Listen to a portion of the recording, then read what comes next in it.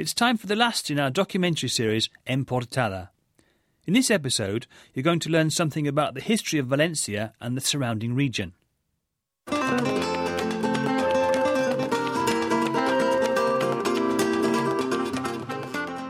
Hola a todos y bienvenidos a En Portada.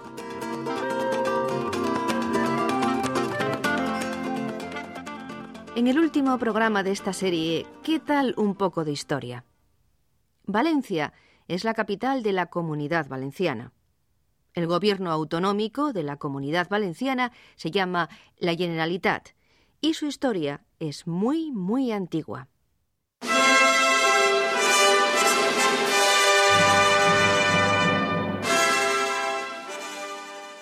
Vamos a empezar este recorrido histórico con la ocupación romana.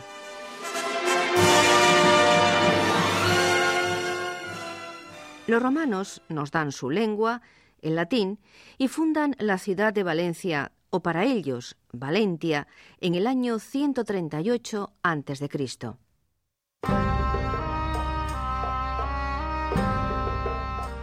Otro momento clave de la historia valenciana y española en general es la llegada de los árabes. Los árabes ocupan Valencia entre los siglos VIII y XIII.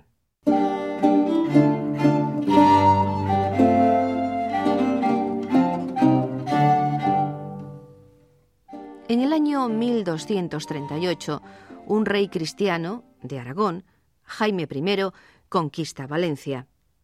El escritor valenciano Josep Piera nos habla de Jaime I.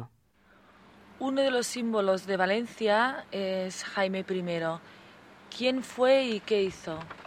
Jaime I, para mí Jaume I, es el rey de la corona de Aragón que conquista Valencia a los árabes, a los musulmanes. Jaime I conquista Valencia. Valencia forma ahora parte de Aragón, pero conserva su independencia política.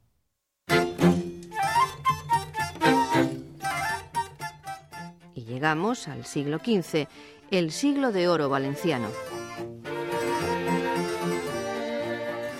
El comercio por el Mediterráneo prospera y la lengua valenciana tiene gran prestigio literario. Josep Piera nos habla de esta época. El siglo XV es el siglo de oro, podríamos decir, de la ciudad de Valencia. El rey es Alfonso el Magnánimo, que en aquel momento es también rey de Nápoles, y a su alrededor, de cerca o lejos, existe una gran corte muy cultivada de artistas de todo tipo.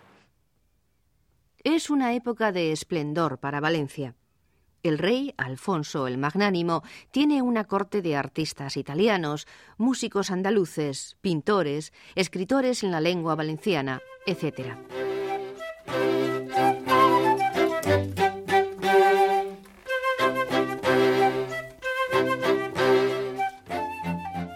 Pero en el siglo XVIII, el gobierno de Madrid prohíbe el Parlamento valenciano y el uso público de la lengua valenciana.